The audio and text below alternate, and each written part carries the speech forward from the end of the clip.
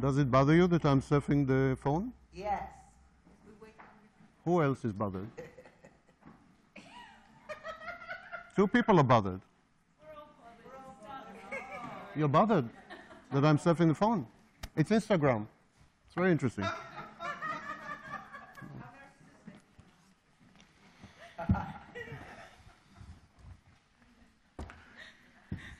Please stand up.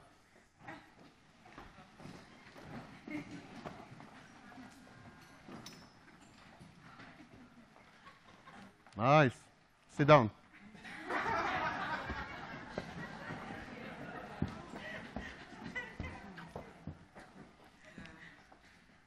I started by ignoring all of you. It bothered you.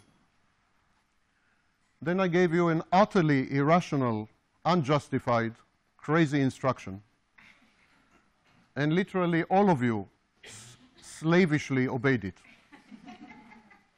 You acted like robots. No thinking, no criticism, no critical thinking. What was the difference between my first behavior and my second behavior? First behavior, I did not see you. I did not see you. You did not exist for me. You were transparent. You were air. The second behavior, second thing I did, I saw you. I acknowledged your existence. I acknowledged you. I looked at you. I recognized that you exist. I recognized that you are here. And look at the power of being seen. Just by virtue of seeing you, I made you act completely irrationally. Seeing, being seen, is a critical part of human psychology. It's an enormous power. If you are not seen, you feel uncomfortable, you feel degraded, you feel humiliated, you feel rejected, and you begin to develop mental illness. The source of most mental illnesses, if it's not biochemical, is not being seen. And if you are seen, even minimally, absolutely minimally, the person who sees you can make you do anything, as I just demonstrated to you. There are people here with academic degrees, with history, with families, and literally all of you rose to your feet and sat down for absolutely no good reason, just because I saw you. I will now let Julia introduce the event and Fanzine. Julia, are you still here? And then we will continue.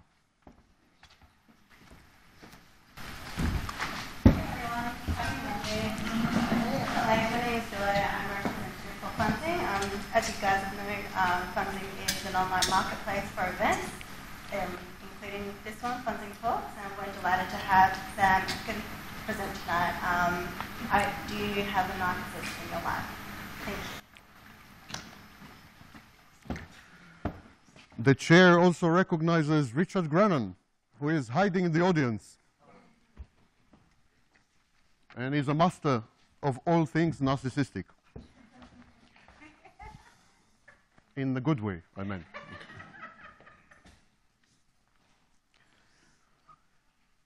So, being seen. There is an epidemic of not being seen. As the number of people multiplies, there are 7.4 billion people now on this poor planet. When I was born, which was when the last dinosaurs were dying, there were 3 billion people. Today there's 7.4. It is more and more difficult to stand out. It's more and more difficult to be special. More and more difficult to be unique. We are not seen. No one sees us.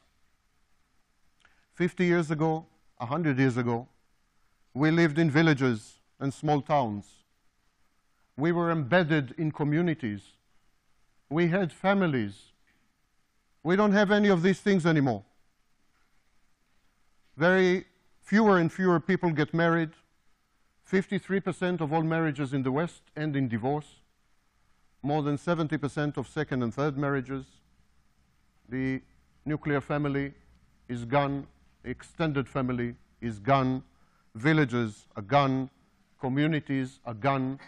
We have no one left to see us. We are all atoms floating in space, single, desperate, lonely, unseen, invisible.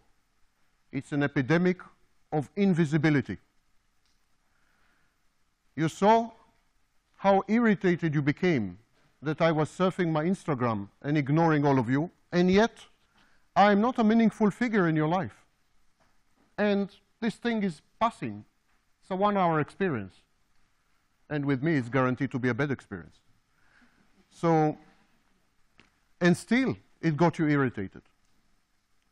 And then you saw, once I acknowledged your existence, how I was able to manipulate all of you, almost without any exception, to do an utterly insane thing.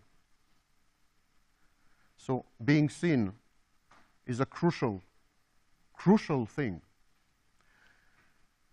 When a baby is born, the first thing the baby cares about is to be seen. Because as a baby, if you are not seen, you're dead. Babies exist in a binary state. Or they're seen, or they're dead.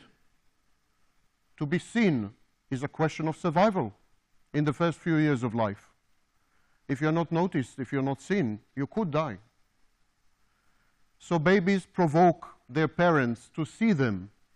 Babies cry, do other things, smile, wave their hands and little feet to attract the attention of their parents, to be seen. Again, it's all about being seen. And gradually the baby develops what we call object permanence, object constancy. The baby believes that even if mother is not in the room, she will be back and she will see him or her.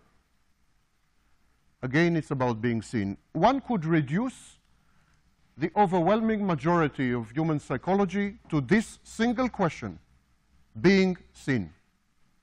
Every pathology that's not biochemical emanates from this. And many of the drives, many of the behaviors, many of the traits have to do with exactly this. Why do you think you have private names and not numbers? Why each and every one of you wears a different attire? Why are you in pink and you in green and you in black? I mean, why all these things? Why are you doing all this? Why are you not all wearing exactly the same thing? And why aren't all of you called Margot? There is no good reason except one: to be special, to be unique, to be identifiable, to be seen. That's the reason for the fashion industry, for makeup, for private names, for everything. It's all about being seen. It's the most crucial thing in life. And now, what happens to you when you are not seen as a child? There are many ways. There's only one way to be seen, only one, but many ways to not be seen. For example, you could simply be neglected and abandoned and ignored as a baby, as a child. That's a way to not be seen. Or you can be treated as an instrument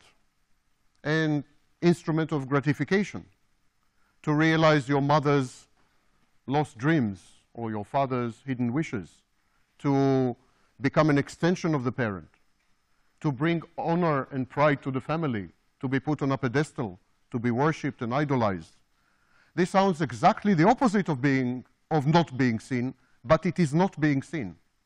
Because the child is not seen as a child. The child is objectified. The minute the child is objectified, the child disappears and an object appears. When the child is not allowed to develop his or her boundaries, to separate and individuate, the child is not seen. So all this, pampering, spoiling, being put on a pedestal, being idolized, all these are forms of not seeing the child, forms of abuse. And how do children react to this? They react in 3 ways and 2 mental health conditions. Children react to this state of not being seen by remaining children for the rest of their lives. They remain children until they die. And as children, they try to attract attention. They try to be seen. They were not seen when they were 6 years old. Maybe they will be seen when they are 60, or 16, or 26, or 36. They try and try and try again to be seen. And they never grow up, and they remain children. They are traumatized. That's the second reaction. Not being seen is a major trauma. And they are traumatized, and they are traumatized for life. This trauma never goes away. It's not something that heals. There's no scar tissue. It opens and reopens again and again and again every time the person is not seen. And of course, in life, very often we are not seen. We go to a government bureaucracy, we are not seen. We go on a trip, other people don't see us. We are not seen on many occasions. So remaining a child, infantilization, and being in a traumatic state, that's the second reaction. And the third reaction is what we call abandonment or separation anxiety. It is the fear of being abandoned or being separated from the person who sees us. That person could be an intimate partner or someone else. Abandonment and separation anxiety are overwhelming. And so when you put the 3 together, what do you get? When you put a person who never grows, always remains a child, never grows up, is always traumatized, and is terrified of abandonment and separation, what do you get? You get what we call cluster B personality disorders. You get borderline personality disorder. You also get narcissistic personality disorder. And you get codependency. These 3 characteristics are typical of both narcissists and codependents, borderlines and codependents. Now perhaps you understand why narcissists and codependents attract each other so powerfully. Now perhaps you understand the powerful attraction, the bond between narcissists and codependents. Because narcissists and codependents are flip sides of the same coin. They share a common legacy and a common heritage. They are twin souls. It is not in the imagination of the codependent. It is absolutely true. Both narcissism and codependency are post-traumatic conditions. But narcissists chose one solution, codependents chose another. But still, they come from the same country. They inhabited the same war zone. They suffered the same casualties. They are both wounded identically. They bleed the same way. And so, the minute they see each other, they recognize a twin. And the bonding is extremely powerful, almost unbreakable. And this is precisely what we call trauma bonding. Probably most of you heard of it.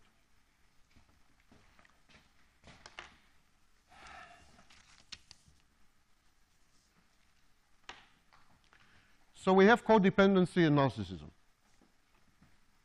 And you remember that I said that both these are post-traumatic conditions. Both these involve someone who refuses to grow up. These are cases of arrested development. Both of them are cases of arrested development.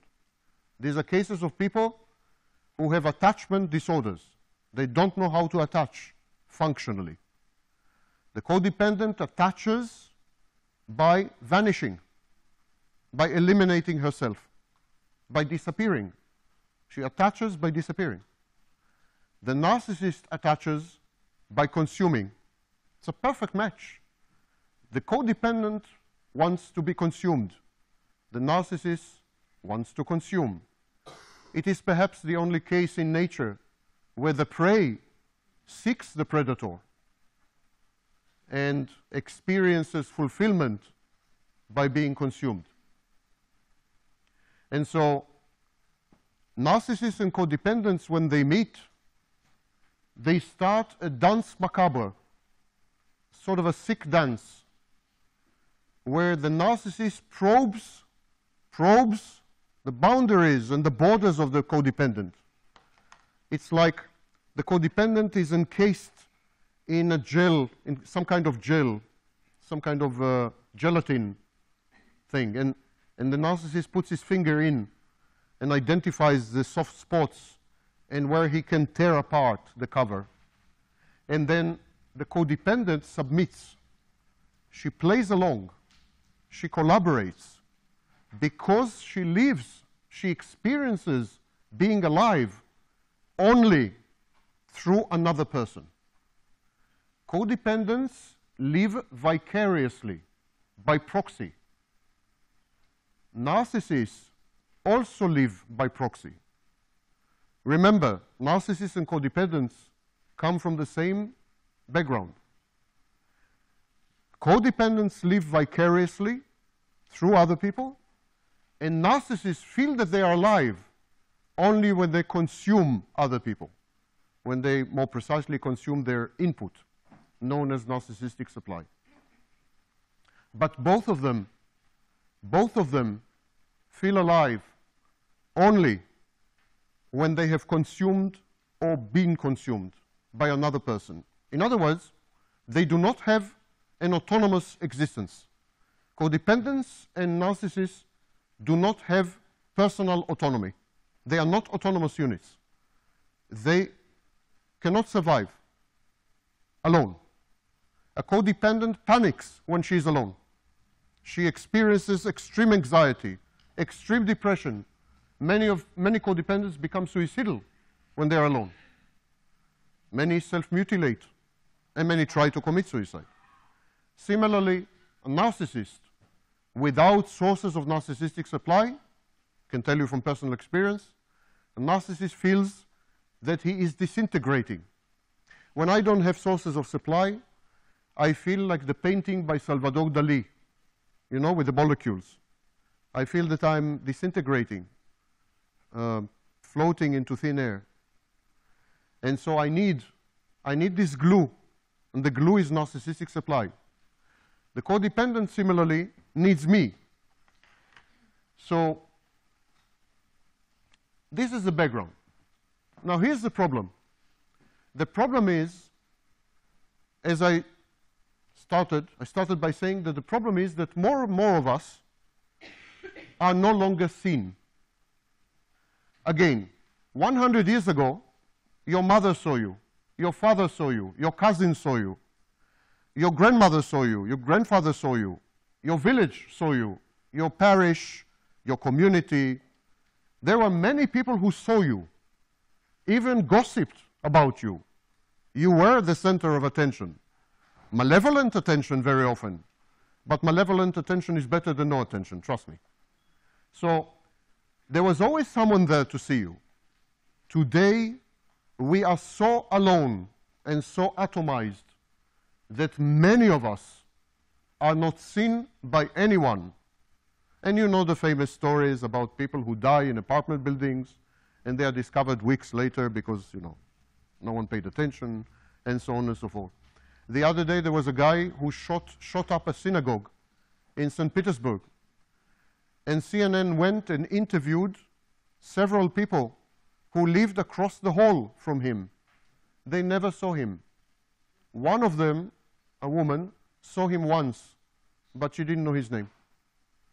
They have been living together across the hall for well over 4 years. This is not being seen at its extreme.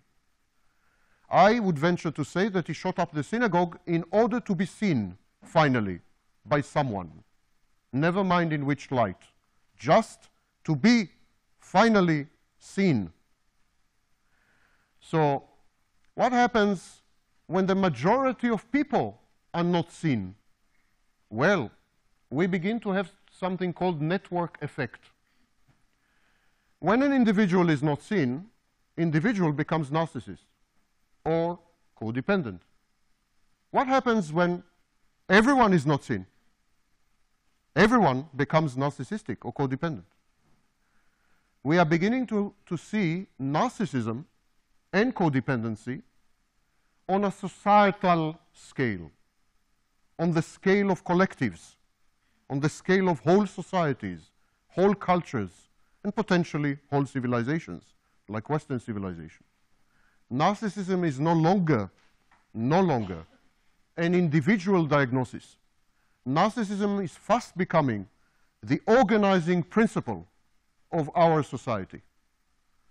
The principle that gives meaning to our society, explains our behaviors, and imputes to us the traits that we adopt in order to be socially acceptable. To put it more simply, which is not something I do very often, if an entire society is narcissistic, you, even if you don't want to, even if it's against your nature, even if you're trying actively to avoid it, you will become narcissistic. We are our society. If the condition to be socially acceptable, in other words, if the condition to be seen, is to conform, you will conform. Period. Don't think you can resist. Resistance is futile. I demonstrated it to you, if you remember. You all stood up. You conformed. Never mind now. Each one of you, I'm sure, had a different motivation. Some of you respected me. The more deranged types respected me. Some of you succumbed to peer pressure. Some of you, didn't know what's happening. I mean, I'm sure each and every single one of you had an excellent reason why you stood up. But the fact is, you all stood up. You all stood up. To conform is to be seen. And to be seen, remember again, is the key to human psychology. So if the price to pay is to be more narcissistic, you will become more narcissistic. If the price to pay is to be more codependent, each and every one of you will become more codependent. And again, remember, there is no difference between narcissism and codependency. Think about it this way. The narcissist is someone who is dependent on narcissistic supply and the sources of supply. So, in a way, the narcissist is the ultimate codependent. If the majority of people do not find solutions as to how to be seen, entire societies become narcissistic, psychopathic, and codependent. Consider the case of Nazi Germany. What happened in Nazi Germany? In 1919, the Germans were forced, shamed, and humiliated into signing the Versailles Contract. The Versailles Agreement was an agreement that degraded, demeaned, and ruined the pride and dignity of the Germans. In other words, the Germans were not seen. No one saw the Germans. They were lumped together into this abstract, and the abstract was humiliated. The Germans as Germans were not seen, because had anyone seen the Germans, the outcome would have been different. When we are vengeful, when we seek revenge, when we are aggressive, when we are angry, when we are traumatized, level of empathy goes down. Now, that's not a New Age statement. That is based on studies in psychology. We know, for example, that traumatized people have much less empathy than people who are not traumatized. This is why I sit alone at home, alone, of course, I'm not seen. I sit alone at home and I laugh, absolutely laugh, when I read trauma victims claiming that they have more empathy or they are empaths. Because the first thing that trauma does is eliminates empathy. So traumatized people have no empathy. The Germans were traumatized. They were mistreated. They were not seen. Result, someone who saw them. Adolf Hitler was a midget, ugly, hunchbacked, Austrian failure. But one thing he did well, he saw the Germans. He saw them. If you read the speeches of Adolf Hitler, they are all about, I see you, I feel you, I understand you, I sympathize with you, I empathize with you, etc., etc., etc., ad nauseum. The Germans gave him all the power in the world because he saw them, and he was the only one who saw them. So whole societies can become narcissistic, psychopathic,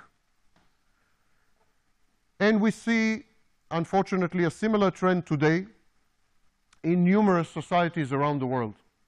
We have seen it in the United States, where someone like Donald Trump was elected president of that country. Inconceivable only 10 years ago. Why? 40 million Americans are not seen by the political establishment, by academia, by anyone. They were shunted and relegated to ghost towns with closed factories, with poverty levels which rival sub-Saharan Africa, with low education, etc., etc. They were not seen. And suddenly this guy came, Donald Trump, very poor man, exactly like them, not educated. I'm joking. He was the exact opposite of these people, but he saw them, and that was enough. Similar things are happening in Turkey, Erdogan, in the Philippines, Duterte, in Brazil, Bolsonaro. Wherever leaders emerge who claim to see the unseen, the invisible, they take over. So we are beginning to see narcissistic, psychopathic, and codependent societies, whole societies, and all the individuals in these societies conform. In Nazi Germany, when I say conform, you say to yourself, oh, that's nonsense. Even if society is psychopathic, I can resist it. I'm a good person. I will never be a psychopath. Right? Wrong. In Nazi Germany, the SS, Schutzstaffel, the SS, started with 12,000 members. 12,000 members. By 1941, when Nazi Germany invaded Russia, the official membership of the SS was 3.3 million people. 3.3 million, including teachers, priests, etc., etc. The composition of a typical unit that killed Jews in the Holocaust was middle class, well-educated people with no background in the military or some background only in the police. That's all. People became psychopaths in Nazi Germany because that was the only way to be seen. Don't kid yourself. It can happen anywhere. And if trends continue as they do, it will. Now you can say, okay, what this guy is talking about? We didn't come to hear a lecture about politics. What do I care what you came to hear? I'm a narcissist. I'm going to talk about what I want to talk.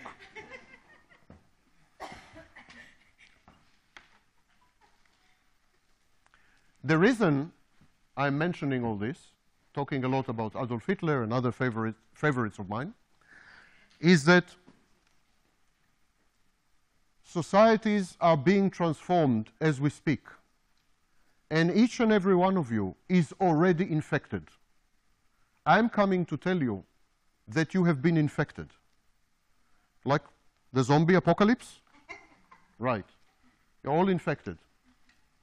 In the United States, for example, starting 20 or 25 years ago, there was a new movement in education. It was called child empowerment. Did you hear about it?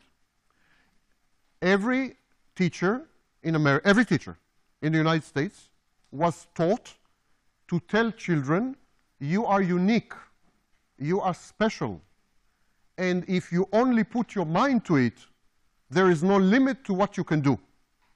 I'm kidding you not. This is the official message in American education system. If you just put your mind to it, if you just decide, you can do anything you want. Life coaches all over the world and business coaches and so on and so forth are spreading exactly the same message. Educators, life coaches, gurus, all over the world are spreading exactly the same message. It's a highly fallacious, of course, counterfactual, but a highly narcissistic message. Result: according to Twenge and Campbell, in a series of studies between 2003 and 2006, the number of students diagnosed through the narcissistic personality inventory, diagnosed with extreme narcissistic traits, the number of these students went up 5 times. There were 5 times more narcissists in 2006 among the student body than in 1985, which is the baseline. That's the result of the education system doing its thing. In July 2017, the famous science magazine, New Scientist, by the way, published close to home, published in the United Kingdom, not in the United States. New Scientist, which is a British science magazine, and one of the 2 best in the world, together with Scientific American, had a cover story, July 2017, cover story, teaching parents, advising parents to teach their children how to become narcissists. I am not kidding you. So don't think that what I'm saying is theoretical, far away, there is time. There is no time. You have no time left. And all of you are already indoctrinated via the media, via the education system, online. You're all already infected to varying degrees and varying measures. In every study we have, the level of empathy is down by anywhere between 40 and 70% in all populations, including nurses and medical doctors, in every study we have. Narcissism shot up, depending on the country, as I said, between 3 and 5 times. Today, in clinical settings, we diagnose 3% of people with malignant narcissism. The figure in 1989, when Theodore Millon wrote his Personality Disorders in Daily Life, which is the Bible, in 1989, the figure was 0.3%. Today, 3%. So the situation is becoming worse and worse. The thing is this: you are being taught to be assertive, to be self-confident, to develop self-esteem, to trust yourself. Everyone is teaching you that, especially Grannon. Well, Grannon and I have this, don't take it seriously. He is by far my favorite online guru.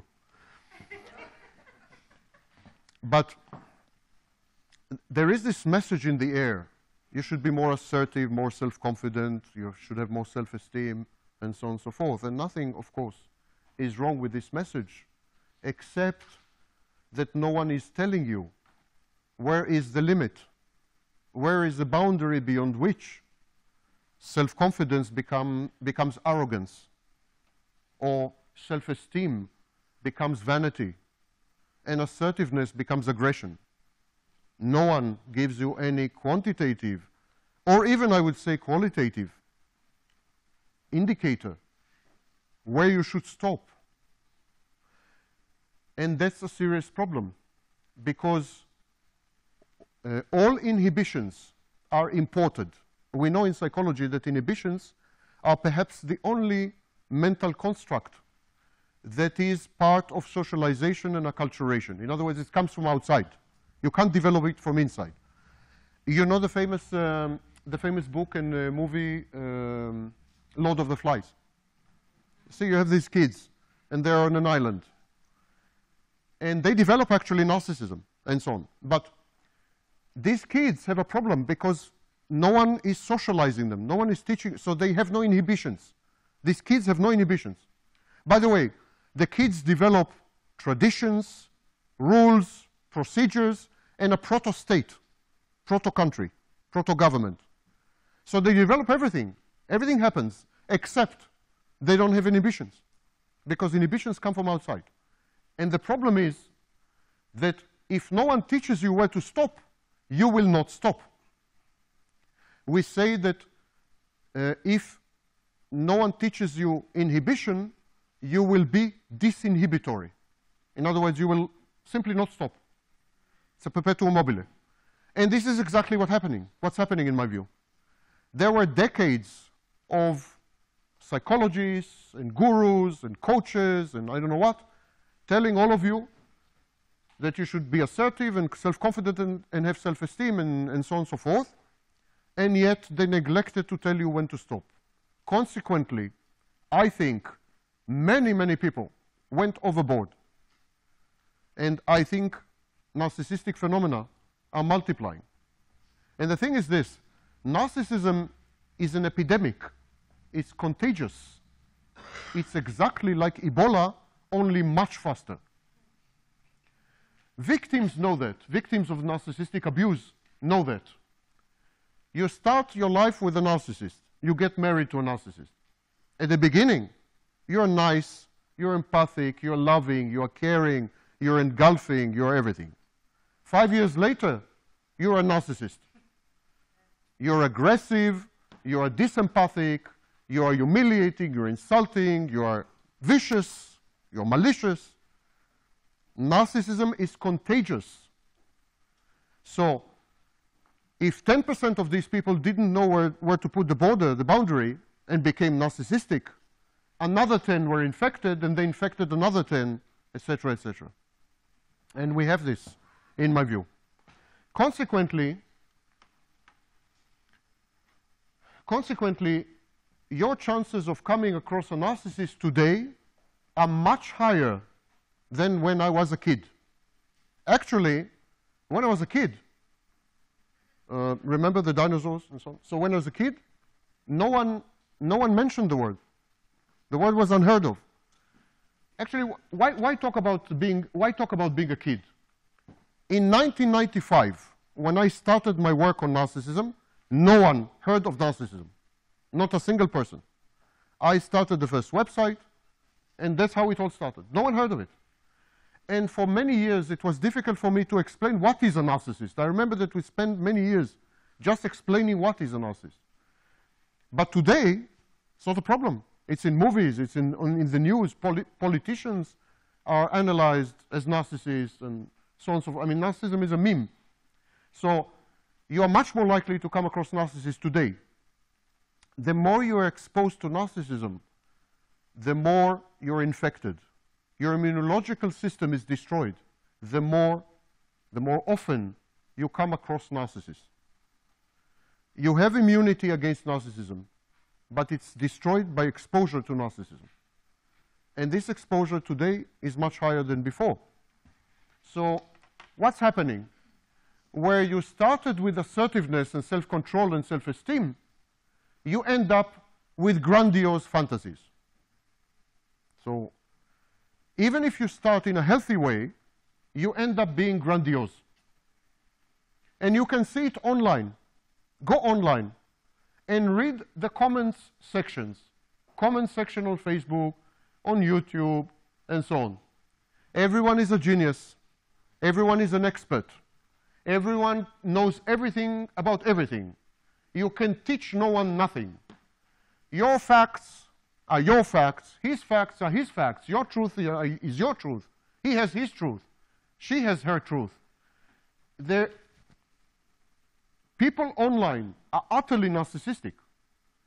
Now, you could say, well, that's a tiny minority. It's not a tiny minority. Well over 300 million people are active daily, online. According to Facebook, in a typical week, 700 million people access their accounts. According to Google, 1.4 billion people are active online in every given week. This is not a small number. Consider the fact that 3.9 billion people are adults. The rest are children. So 3.9 billion people, 1.4 billion is half. This is a representative sample. Narcissism is on the rise. And it creates a phenomena that I dubbed malignant egalitarianism. Malignant egalitarianism is everyone is as good as everyone. Everyone is as knowledgeable as everyone. Everyone should have the same power as everyone. Everyone is equal to everyone. Now, this sounds like very democratic. It's actually very narcissistic, of course. Not everyone is equal to everyone. Trust me. There are retards and there are geniuses. I repeat, there are retarded people and there are geniuses. According to the very foundation of statistics, exactly 50% of people have less than average IQ. What to do? It's called median IQ. The median IQ today, by definition, is 100. It is adjusted all the time, going up. But it's 100 by definition. Exactly 50% of people have less than 100. By definition. That's what it means, median. These people don't have the capacity of the other half who are above 100. And of course they don't have the capacity of someone with 190. Me. That got you quiet? Okay. So what am I saying here? Who knows? What am I saying? I'm saying that in response to several of the questions during the break, what I'm saying is that hitherto, until now, narcissism, pathological narcissism, has been treated as a personality disorder. I'm trying at this stage single-handedly, but hopefully not for long, but I'm trying to recast pathological narcissism, not as a personality disorder, but as a post-traumatic condition. Now, trauma can happen at any stage in life. Trauma can happen in childhood and can happen much later. So it's possible to have, like in dementia, it's possible to have late onset narcissism. There were hints of this before. There's something called situational narcissism. Situational narcissism. Studies found out that among rock stars, among celebrities, there is a marked rise in the score on narcissistic personality inventory. In other words, these people were totally normal, and then when they became stars, they became narcissists, clinical narcissists, diagnosed. So this is late onset narcissism. It's called situational narcissism in academia, but I'm trying to generalize it. I'm trying to say that narcissism can develop at any stage in life because it is not a personality disorder at all. It is a combination of 4 elements. Attachment disorder, attachment problems, post-traumatic condition, and the trauma can happen at any time, addictive personality, having an addictive personality, because narcissists are addicted to attention, narcissistic supply, adrenaline. They're risk takers like psychopaths. So addictive personality. And so if you, and of course regressive elements. In other words, narcissists are like children. Now what I'm saying is not merely cosmetics. or semantics. It explains exactly why all known therapies fail with narcissists. All therapies we know are complete failure when it comes to narcissists. They modify, the success is to modify some behaviors, and that's it. But none of the therapies we know, not one, not a single one, touches the core of the narcissist or heals or cures narcissism. Why? I am saying because they are treating the wrong condition. First of all the therapists talk to the narcissist as though the narcissist is an adult. But the narcissist is not an adult. It's a child. We need to use techniques from child psychology, not from adult psychology. Second, they treat narcissism as a problem of personality. But narcissism is not a problem of personality. The personality of the narcissist, shock, in my view, is utterly okay. It's perfectly functional. Healthy narcissism, all of you have healthy narcissism. It's a good thing. All of you should have healthy narcissism. So the personality is okay, but it is subjected to enormous torsion, enormous stress, known as trauma. It's a post-traumatic condition, like a Vietnam vet, or like, you know, a woman who's subjected to domestic violence for 20 years. It's a traumatic condition. So, of course, no one succeeds to cure narcissism. But to answer the question, yes, of course, what I'm saying is that narcissism is contagious by virtue of socialization, acculturation, by virtue of social signaling, social cues, conformity to social mores and ethos, and so on. You can acquire narcissism. You can become narcissists, late onset narcissists. That's what I'm saying. Now, all these, just to make clear, I'm not available. All these are revolutionary claims. So don't go around thinking that this is what they teach in university, the orthodoxy. These claims are utterly new and not accepted yet by the academic establishment. I'm teaching courses in personality theory in several universities where I'm kind of poisoning the students with my ideas.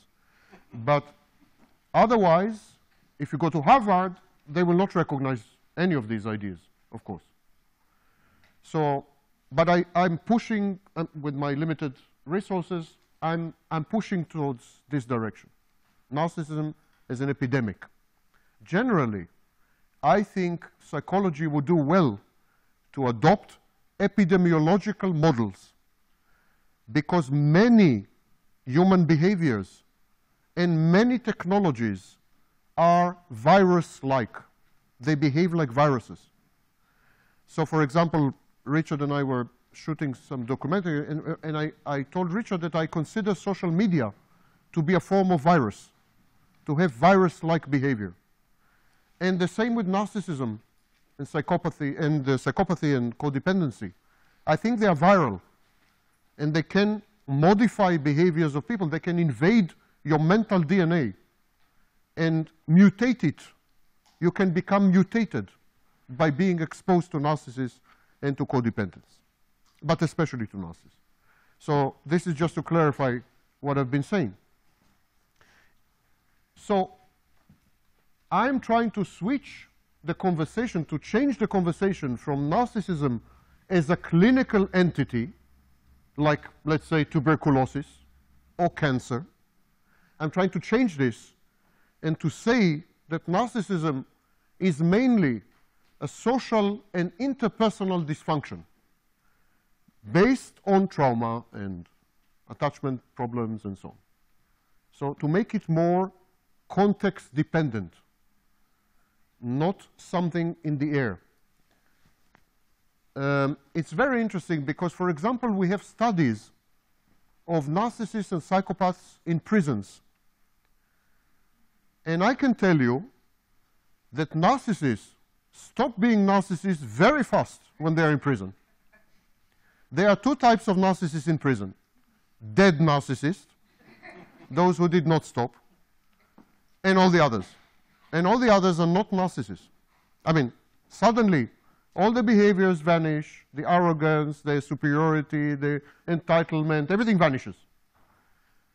We also know that narcissists modify their behavior according to context. For example, if a narcissist wants to succeed in a job interview, they put up a facade which is utterly non-narcissistic. So it seems that narcissists can turn on and off their narcissism. Do you know anyone with cancer who can do that?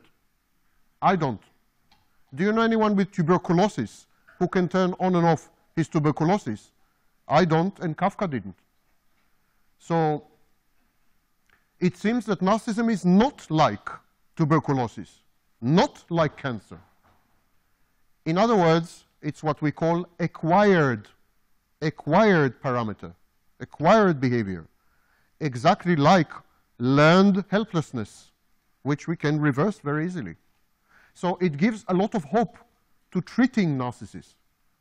Because if narcissism is an acquired thing, and if it is dependent on trauma, we know how to treat trauma very, very effectively. We have no idea how to treat narcissism and psychopathy, but we cure and heal trauma victims almost 80 or 90% depending on the trauma. So if it's accepted that narcissism is trauma-based, chances for healing are very high. Actually, I developed a treatment modality which I'm using on unfortunate patients, and the results are promising, but I will not go into it right now. As society becomes more and more narcissistic and more psychopathic, the gatekeepers of society, the scholars, the intellectuals, the leaders, the opinion makers, the first movers, the shakers, adapt. They adjust. Suddenly, you see in universities studies about high-functioning narcissists, productive narcissists. Narcissists are great in business. They are wonderful leaders. They have traits and behaviors which are conducive to creativity, profit-making, etc., etc. Suddenly, narcissism is not so bad. You have scholars like Michael Maccoby, or Kevin Dutton, who say that for certain positions, like, for example, military leader, political leader, for these positions it's better to knowingly and consciously select for psychopaths. Kidding you not. Suddenly, psychopathy and narcissism are in vogue, bon ton, in universities. So, of course, these are the opinion makers. And then think tanks adopt it. And I can show you, or you can go to YouTube and find for yourself, I can show you interviews where psychologists and psychiatrists appear on CNN and so on. And they say, yes, Donald Trump is a great guy. It is precisely because he is a high-functioning narcissist that he is exactly the man for the job, etc., etc., etc. This would have been unthinkable 15 years ago, 10 years ago. You know what? 5 years ago. Unthinkable. But now everyone is adapting and adjusting. It's like bullying. Bullying. When you have a single bully, the weaker members of society and so on coalesce around the bully, and together with the bully, they bully others. So these are all infectious phenomena, and I'm using models from epidemiology to explain them. Now, in epidemiology, we have two interesting insights, two interesting observations. First of all, viruses infect very fast. They have network effects, which would explain Facebook. They have networks. They spread very fast. But then suddenly they stop. It's called self-limitation. They stop. Did you ever bother to ask yourselves why the Black Death in 14th century Europe didn't kill all the Europeans, which would have been a great thing for Africa. Why? Why this virus suddenly stopped? Why Ebola didn't kill, you know, millions of Africans? Why AIDS didn't kill everyone in its wake? Why viruses stop? Well, they stop because humans are food. And you never eat the whole refrigerator. You leave something for tomorrow. Same, exactly same, is happening with narcissists, with psychopaths. They have self-limiting behaviors. The behaviors of narcissists and psychopaths are self-limiting. This is a crucial, and by the way, totally new insight. I think maybe you're the first group that hears it, as far as I know. It's a new, you're my guinea pigs. It's a new insight in the sense that if you look at narcissists and psychopaths, they never destroy absolutely everything. And for example, consider an intimate relationship, narcissist and codependent, intimate relationship. The narcissist would push the codependent to a certain limit and then suddenly will stop. We call this intermittent reinforcement. Yes? Hot and cold, hateful and loving, but actually it's viral self-limitation. The narcissist knows how to push to a certain point where it would become non-productive to continue to push. And he stops. Same with psychopaths. For example, we have many cases documented by Robert Hare, among others, of psychopaths who stole millions. They stole millions from banks, from savings institutions in the 1980s.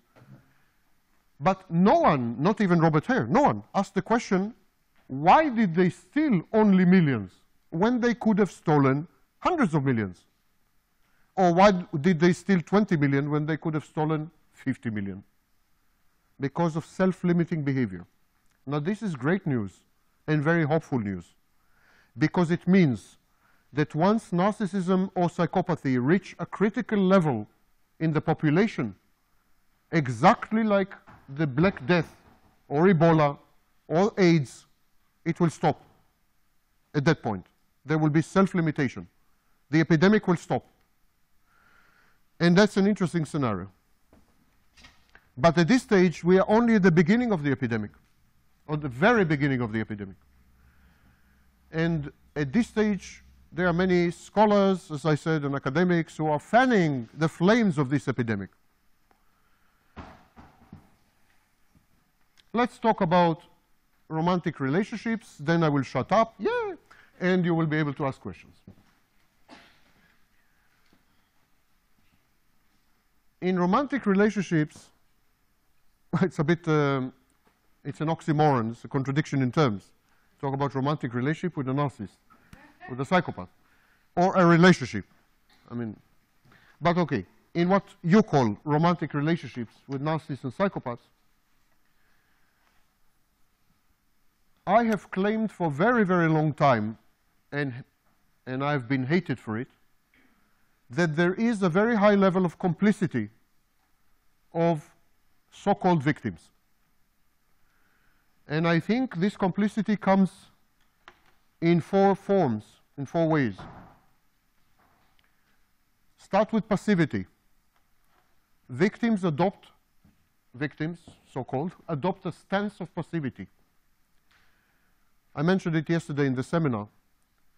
So there is a phrase like en magnet. The victim is a magnet, like a force of nature. She is not responsible for it. She's just a magnet. And she attracts narcissists and so on. It's a very passive view. There's no ownership of the contribution of the victim to the situation. Even the word victim or survivor or en magnet, all these phrases imply passivity. The impacted person, the codependent, for example, is a receptacle, a container, fixed in space, fixed in time. And here comes the obnoxious narcissist and pours acid into it or something, or some toxic material, toxic sludge. But it's never, ever the containers fold, because containers are containers. That's what they are designed to do. They're designed to contain. Passivity is a form of complicity in abuse. And the vast majority of victims and survivors, so-called, are passive by choice. They love these metaphors. Whenever there's a new metaphor of passivity, all the victims jump on it.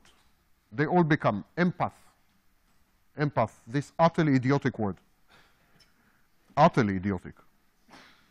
Everyone has empathy. With the exception of narcissists and psychopaths, everyone has empathy. There is no such thing as an empath. Every human being has empathy.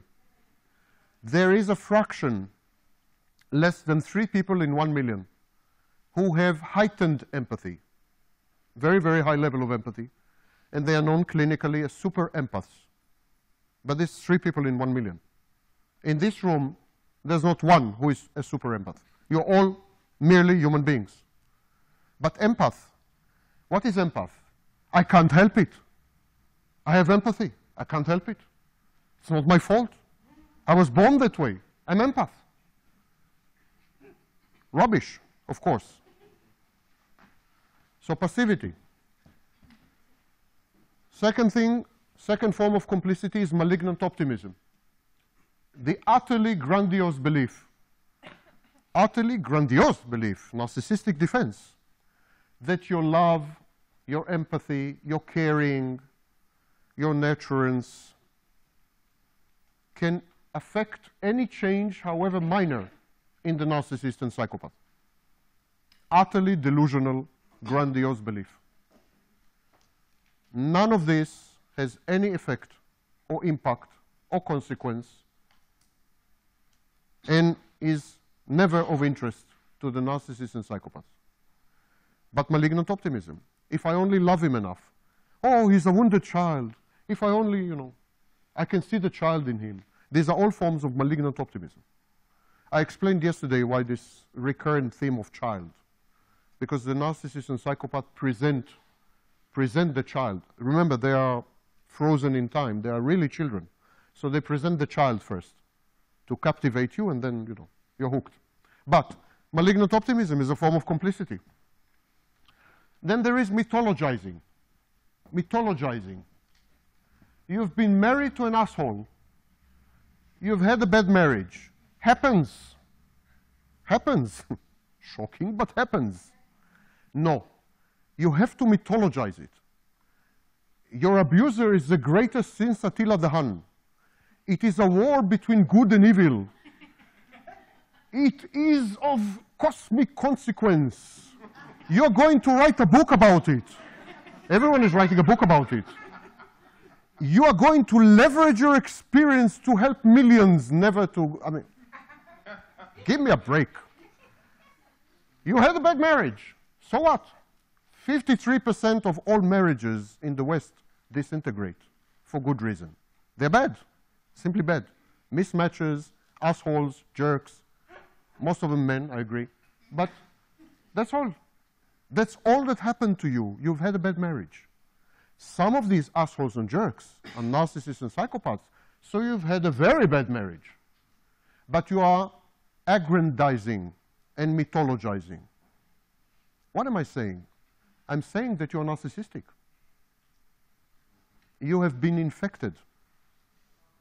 If you go to support groups of serial killers, you will see more empathy and compassion than many of the support groups for victims of narcissistic abuse. Utterly vicious forums. Sorry. You came to this lecture. From me, you hear only the truth. The interactions on many of these so-called support groups are anything but supportive. There is a lot of power plays, mind games, viciousness, grandiose malignant narcissism, and so on. Not entirely your fault. You've been infected. You've been exposed. That's a form of inoculation. But identify your grandiosity. I can cure him with my love is a delusional grandiose statement. It's good against evil is a delusional grandiose statement. He is the worst abuser since Adolf Hitler is a delusional, grandiose statement. There's only one such person, and it's me.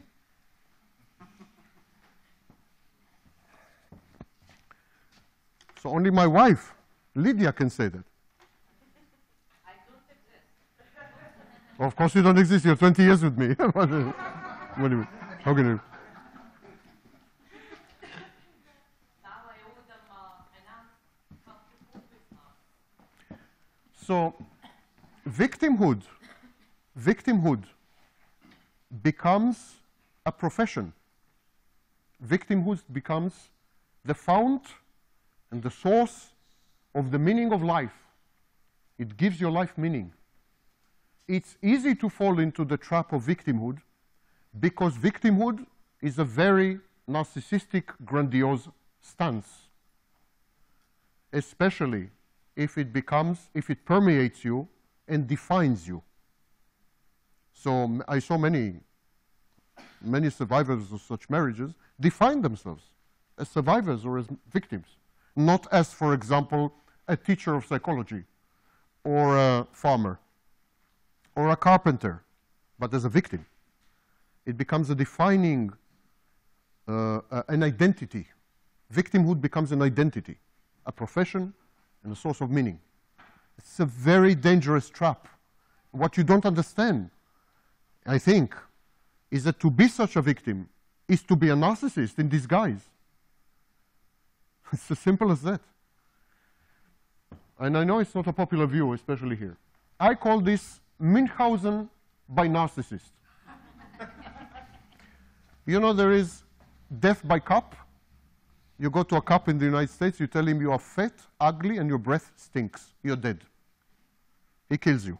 That's called death by cup. Münchhausen by narcissist is using a narcissist to attract attention, using the narcissist in your life to attract attention to yourself, especially attention of life coaches, mini gurus, celebrities, whatever, especially such attention. You know what is Münchhausen syndrome? Yeah. Münchhausen syndrome. These are mostly women, by the way, don't be insulted, mostly women who feign and fake illnesses and diseases and sometimes really hurt themselves, take poisons, mutilate, whatever, just in order to secure the attention of medical staff. Only medical staff, by the way. And then there is Münchhausen by proxy. These are again women who use their children usually, but not only, sometimes parents, sometimes, and they hurt the children or hurt the parents with poisons and everything so as to secure attention, usually of medical staff. I say that there is a new phenomenon of Münchhausen by narcissist. These are women who use the fact, I'm not disputing the fact, I'm not invalidating, there is a narcissist. So they're using the fact that there is a narcissist or a psychopath in their lives to suddenly gain attention, sometimes admiration, definitely sympathy, pity, and so on and so forth, and especially from specific figures, specific, usually online figures. It's a whole new cult, a whole new subculture. It's a subculture. There are many, many support groups with 250,000 members, many. On Facebook, you can find hundreds of support groups with 50,000 members. We are talking millions, millions. So I'm warning, I'm sounding the alarm about this phenomenon, and it is a prime example of infection, prime. Because all these women, I think, without exception, before they were exposed to the narcissist, I don't think they were narcissistic, or at least not that narcissistic. But now they are. And if you wanted an example of infection or epidemic, this, I think, is it. So with this upbeat note, I will now open the stage to a brawl. And anyone wants to beat me, please stand in queue. My wife first, of course. So if you have questions, I'm available. Yeah.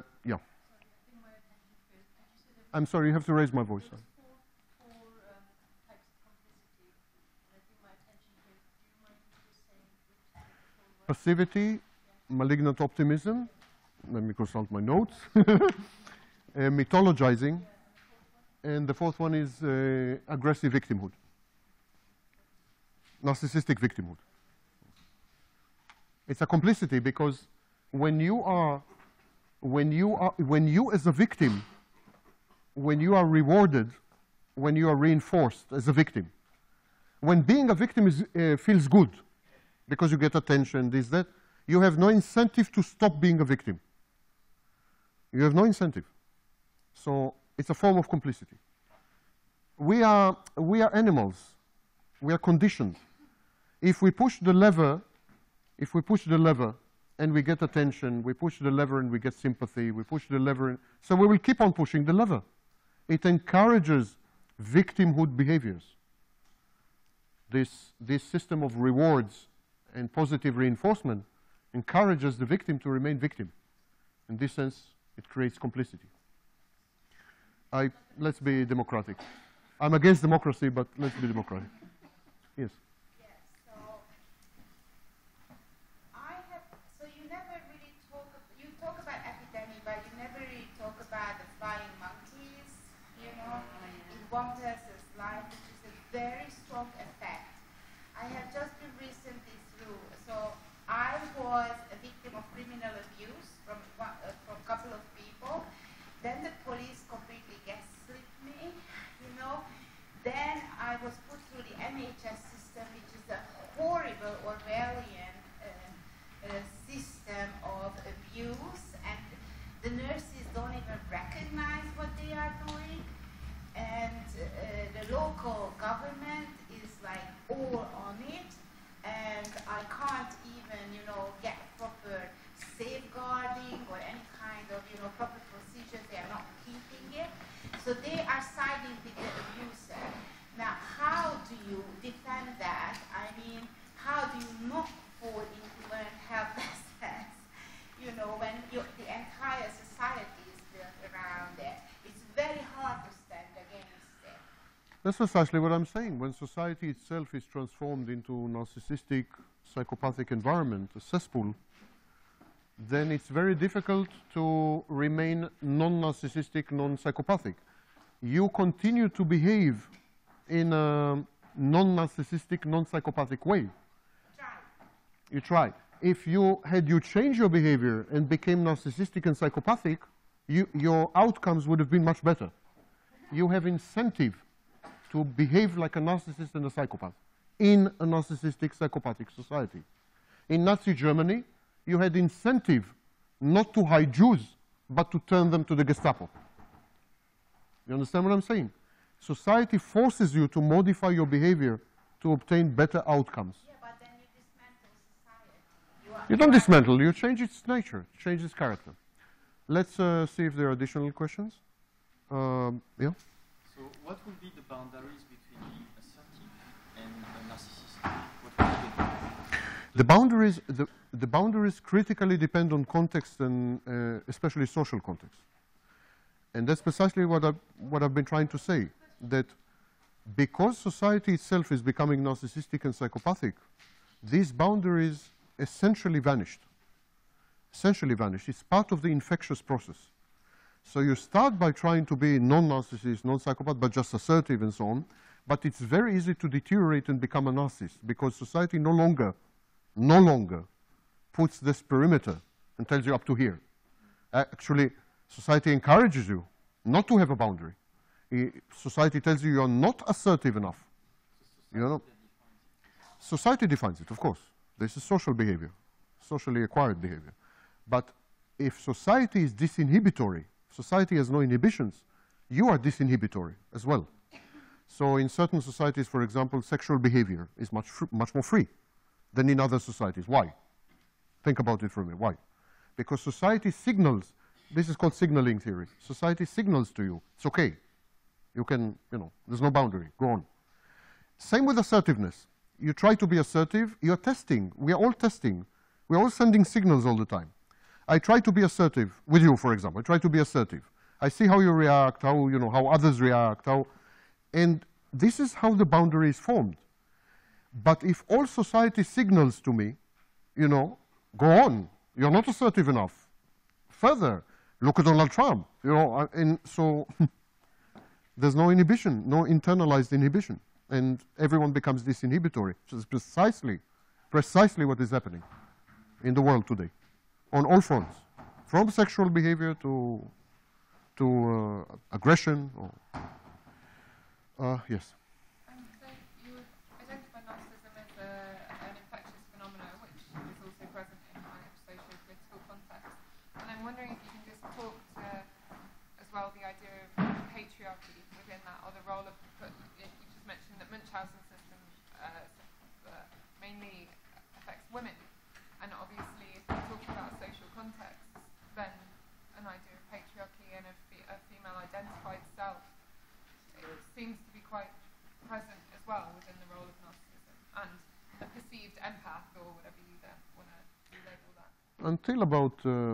Until about 10 years ago, narcissism was considered mainly a male phenomenon, congruent with social mores, patriarchy, if you wish, in some societies, of course, and so on and so forth. But today we don't think so. Today we believe that narcissism is a gender-neutral behavior, and the only parameter that effectuates it is opportunity. Men have many more opportunities to be narcissistic than women. But we have discovered in studies that when women are given the same opportunities, they are as narcissistic as men, absolutely. And there are also behaviors that are not necessarily narcissistic, but for example, adultery, extramarital affairs. We discovered that when women have same opportunities like men, they are equally adulterous. But of course, in absolute terms, men cheat much more than women. But we discovered that's because of opportunity. So today, the prevailing thinking is that it's all opportunity related, not power structure related, not, of course, biology related, not psychology related, but simply a matter of does the person have the opportunity to act or not? If the opportunity arises, they will act. We even discovered amazing things. For example, in studies of cheating men, we discovered that the vast majority of cheating men cheated with women who were older and much uglier than their own wives. And when we asked why, most of them said because we could. There was opportunity. So today we place huge emphasis on opportunity. Of course, opportunity inevitably is connected to the social power structure. The more power you have, the more opportunities you have. Ask Harvey Weinstein. So women still don't have enough power to have enough opportunities. But in some societies, it's already changing. For example, in most societies in the West, women are a majority in colleges and universities.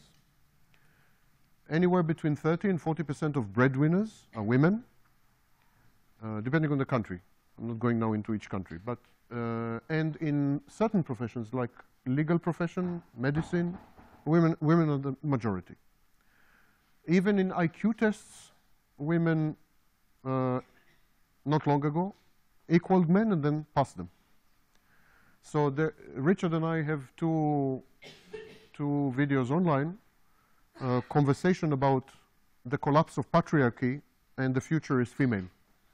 So I recommend that you have a look. Yes. The difference, between narcissist and borderline.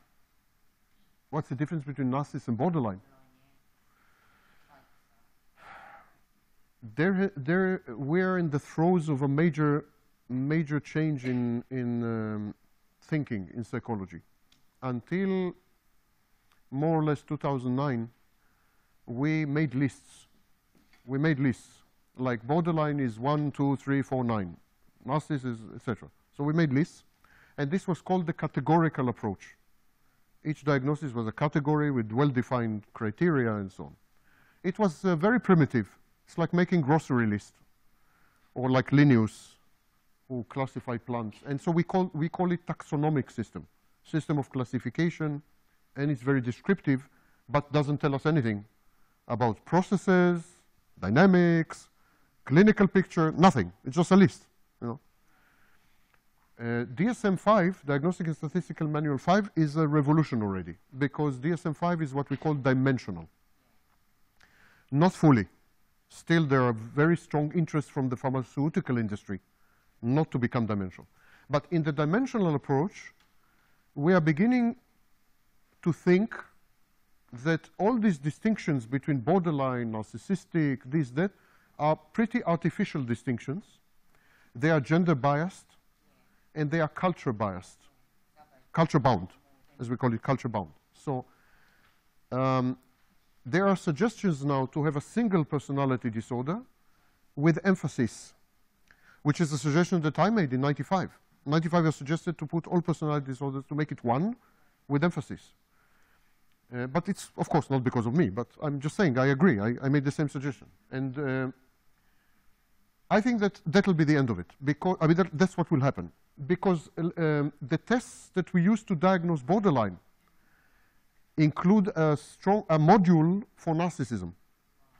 The test, the PCLR, which is the test we use to diagnose psychopathy, has a module for narcissism, etc. So you can't, the diagnostic tools are not separate.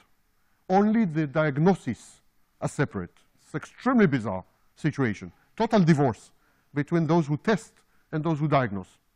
And this cannot continue.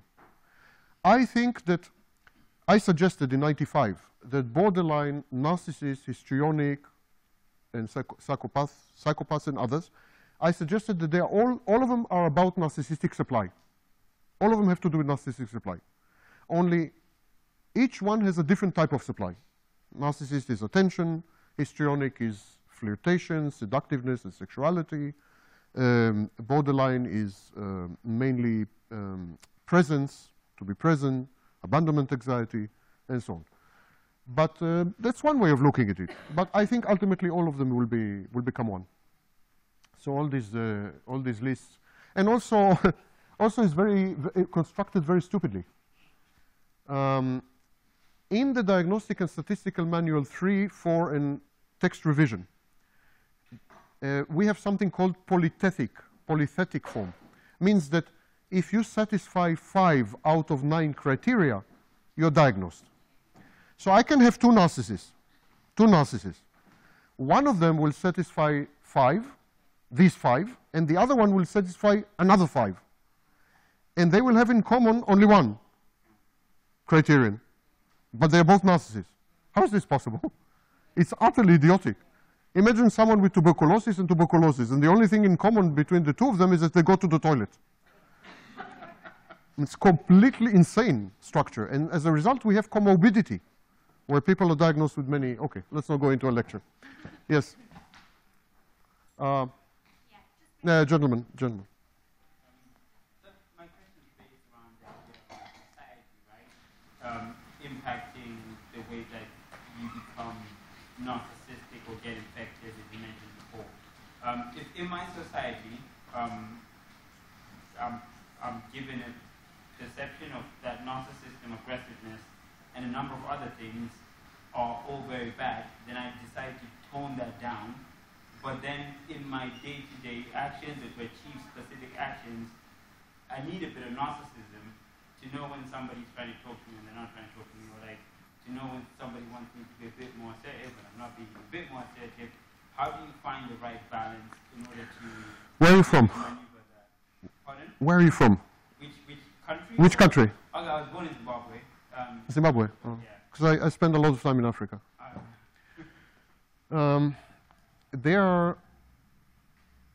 Narcissism is like a constant of nature, constant quantity. If it cannot be expressed via the individuals, it's expressed via the collective of the individuals. For example, in Japan, no one is allowed to be a narcissist. It's a highly collectivist society, and if you stand up or stand out, society suppresses you, mocks you, excommunicates you, ostracizes you. But the society as a whole is highly narcissistic.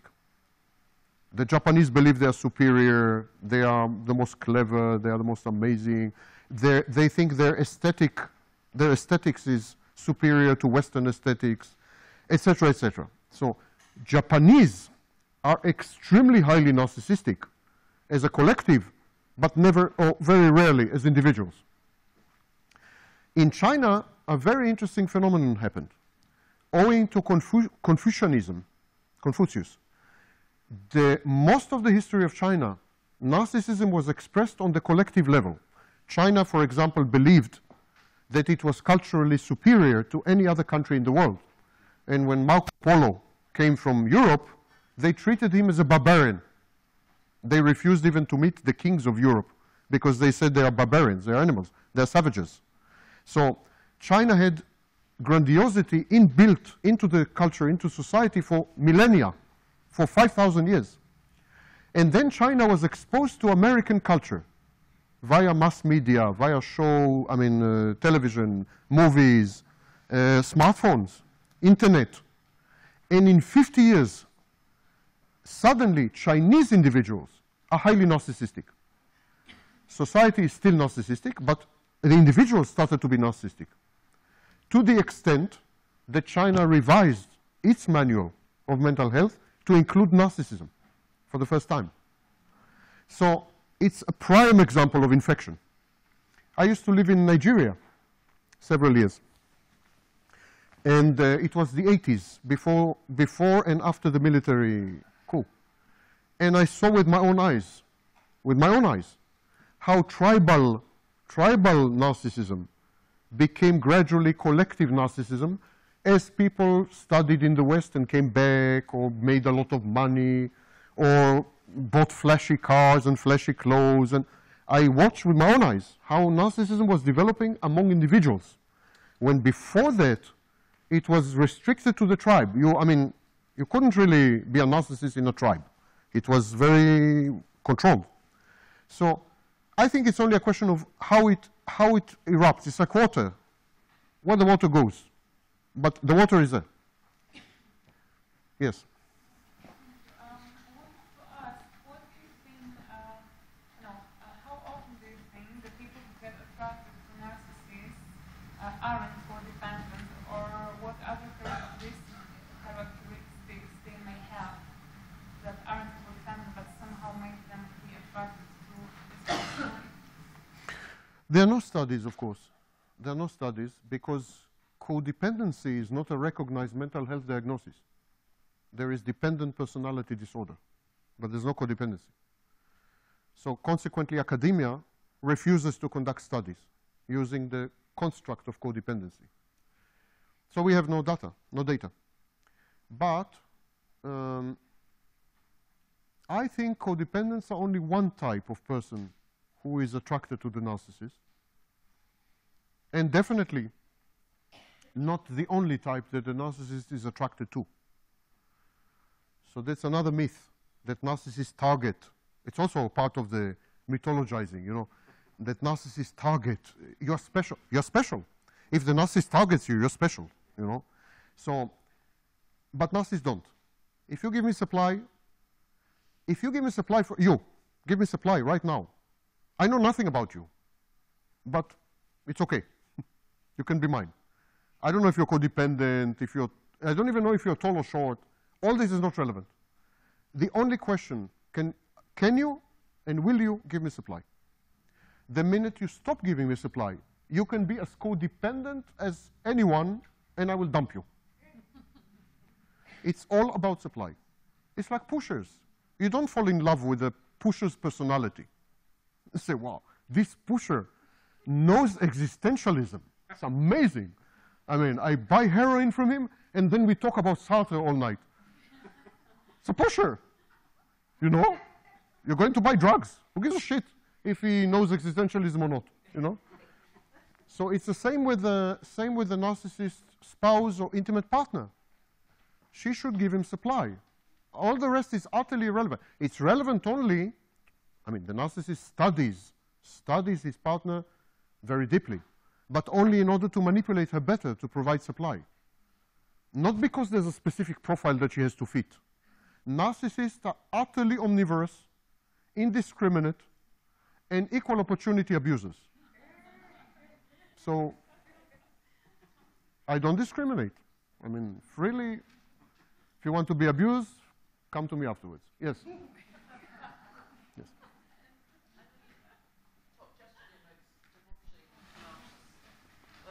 I'm sorry, can you? Yesterday you had a seminar about divorcing, and I'm in the About? divorcing. Divorcing. I'm not. Divorcing a narcissist, sorry. I have a problem with hearing. Yeah. I just wonder if you have any advice as to how to handle them when they're basically just running amok and not enjoying the divorce procedure at all.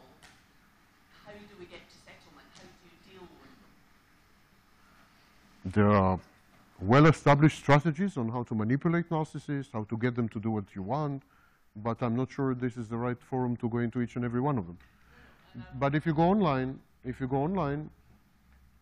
there is literature, and there are many, many YouTube videos, also by Richard, for example, but on my channel as well, on how to manipulate narcissists, get them to do what you want. My website has a special page dedicated to divorcing a narcissist, where you have links to 70 articles on each and every aspect of divorce, including how to get narcissists to do what you want. So there's mirroring, and there's threatening them, and there is providing them with supply, how to make them think that the idea is their idea, etc., etc. It's all, and to tell you the truth, many of you come across these techniques by yourselves. You don't really need any education. You came across you discovered that if you want the narcissist to do something, you find a way to convince him it was his idea. Or you give him supply. Or narcissists are very easy to manipulate. They're very gullible. And they are very stupid. And we call this form of stupidity pseudo-stupidity. Even the narcissist with the highest IQ is essentially an idiot. So it's very easy to manipulate if you care to manipulate. But many people say, I can't manipulate. It's against my nature. I feel degraded. And this is going back to the beginning of my lecture. In a world full of narcissists and psychopaths, you have to manipulate. And it's true. Manipulating is a narcissistic trait. You have to become a narcissist. And that's one of the transmission mechanisms of the infection, that the narcissist forces you to become narcissistic just to survive. If you don't, you will not. And if there's one narcissist, that's okay, you can avoid him. But what do you do if infection is total?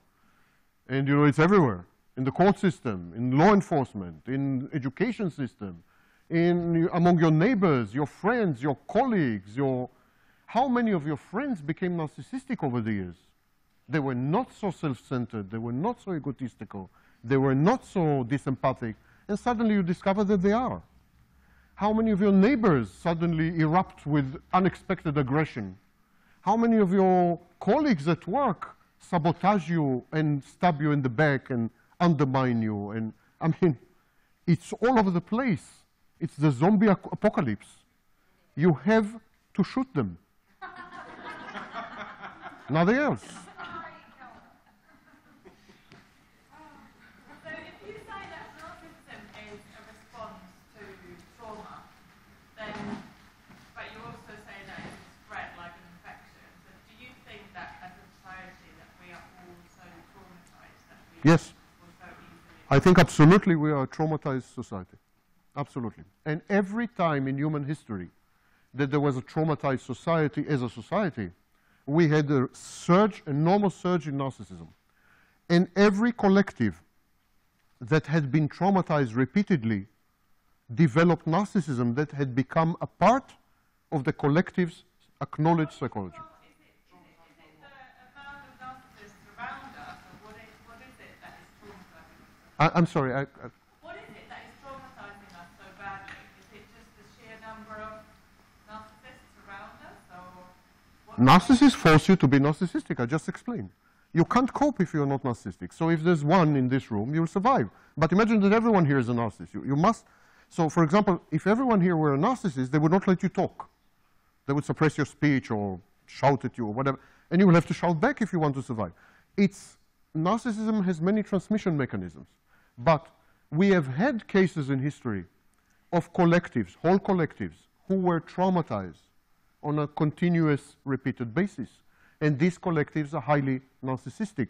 I belong to one of them. I'm a Jew. I'm sorry, it's not anti-Semitism. Jews are highly narcissistic. And they're highly narcissistic because they have been traumatized for thousands of years, repeatedly, horribly, insupportably. They had to become narcissistic. Jews were forbidden to work in certain professions, in most professions, throughout human history. So they had to do things that today we identify with narcissism. Then they had to survive. They had to be narcissists. In Auschwitz, if you were not a psychopathic narcissist, you were not.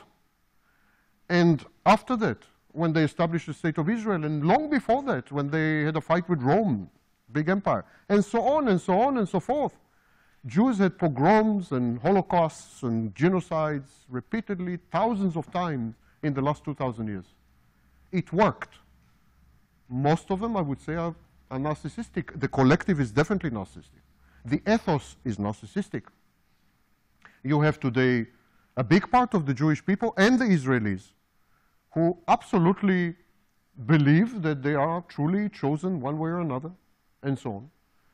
They're very arrogant and vain and aggressive, and so that's an example. But you don't have, I mean, Jews is one, but for example, Russians are the same. Highly narcissistic collective. Even, I would say, crossed the line and became psychopathic collective. So it's happening. This is not theory. This is happening. All you need to do is roll the globe, I mean, swing the globe. And you will find many examples of whole cultures, societies, civilizations, and collectives who became narcissistic. Many religious minorities. Many minorities who have been suppressed and so on and so forth. I see pronounced signs of narcissism among black Americans. Pronounced signs. And I said it in a podcast, and after that I was threatened severely. Yeah.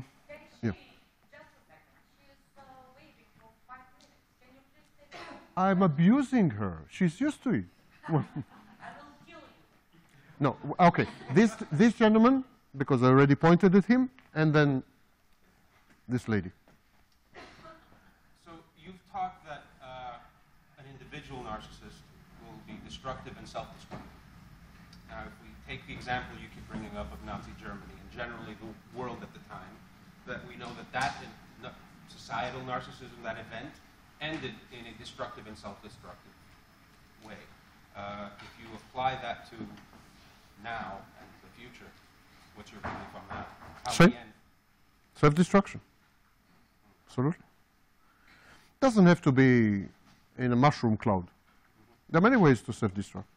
For example, I think we are in the thick of self-destruction by, for example, becoming totally isolated, totally atomized, very lonely, not interacting with each other, afraid of being traumatized, avoiding each other, retreating. I give in all my lectures, because I'm lazy, I give the same metaphor. Screens. When I was born, remember the dinosaurs. When I was born, there was this giant screen, and 2,000 of us entered the same place, and we ate popcorn, and we made out, I will not go into details, and so on. And we were watching the same screen, which was a shared experience. And we were talking, and by the way, we were smoking, and everything, and then we went out, and this shared experience was recounted to family members, and so whole families. It was like, you know, wonderful. It was one screen. 10 years after that, the screen became much smaller. That screen was cinema. Then the screen became much smaller, and that screen was called television. And now, we couldn't get 2,000 people to watch television. So we had 30, 40. And these 30, 40 shared the same experience and ate popcorn and made out and went out and told family members. But it was much, much smaller resonance and a much lesser shared experience. And then 10 years later, the screen shrank again, and it became the personal computer. And then only 3 people could share the experience, and then it shrank again, and only 2 could share. And now it shrank to the point that only 1 person can share this experience with himself, which is what we used to call, when I was a child, masturbation. And this screen we have to hold like this. It's a design choice. Don't kid yourself. The screens could have been designed utterly differently, but it's a design choice. This screen separates us from the world. It's a firewall. It cuts us off. If you go to any airport, watch families, watch teenagers, gorgeous girls, and stunning boys paying no attention to each other. Sex is dead. Everything is dead. We live inside these screens. It's virtual reality.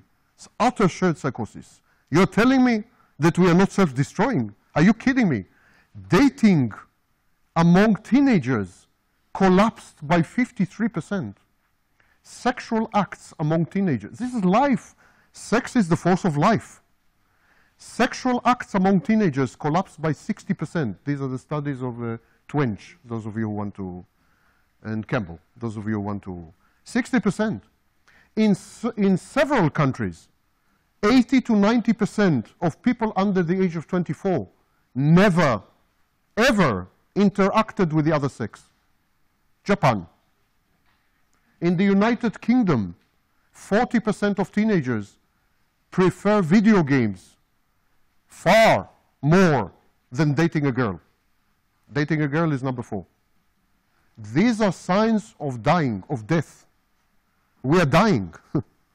Alone, each one in his cubicle, we are dying. And you're telling me we're not self-destroying.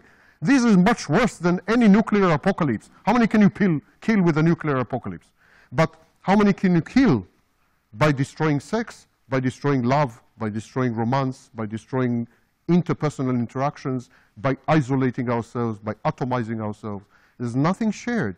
Even when we go online, we go into bubbles, like-minded bubbles. There's no fertilization anymore, no interdisciplinarity, nothing feeds, there's no food. We are consuming ourselves. This is what we call in biology autolysis. We are eating ourselves, and then we die. And that's the end of it. The apocalypse is here, don't you realize it? It's here. Can this be the last question because time is off? Thank you. What time is it? After 9:30, please. No, it's until 10. Question. But organizer said until 10, or? No, 9:30, it's okay. I spoke to her, trust me. What does the organizer say? So basically, take as many questions, but if anyone else has questions, if they can ask you directly as well, just if they don't want to. What's the time limit? Well, until what time can we? 9:30? Okay. Yes. Okay, I was going to ask you why you invented the term narcissistic. Why? I'm sorry, can you? I was going to ask you why you invented the term narcissistic abuse when it covers every type of abuse as well as varying degrees of malignancy. But since there's no time, I'm rather going to ask how familiar you are with the work of Pete Walker and others who are trying to change psychology to a more trauma-based model. And the idea that things like narcissism and codependency are maybe different manifestations of as far as I understand, over-reliance on different nervous system responses. So different sort of large amounts of chemicals and yeah, I can elaborate that later.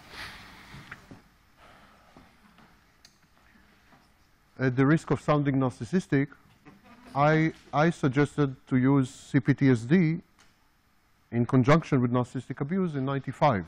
So it was a bit before Pete Walker. But Pete Walker and the whole school, they're very concerned with appearing to be medical, scientific, and so on. I'm adamantly opposed to the medicalization of human psychology because I think it's a narcissistic phenomenon. We do not know enough. We have just started. Our level of ignorance is enormous. To claim, to make any claim about the nervous system, the biochemicals of the brain, and so on and so forth, is very grandiose, simply. We know nothing, close to nothing. We have just discovered a totally new structure in the brain, which connects well over 80% of the brain. This discovery is 6 months ago. That's how much we know. To make any claims about the nervous system, the brain, neurotransmitters, genes, polymorphisms, and so on, is the hubris and arrogance of narcissistic scientists and the ignorance of those who are trying to emulate and imitate them. This can and will happen, probably, in 200-300 years' time. But the time had not come yet. We don't know enough, simply. Thank you very much for coming.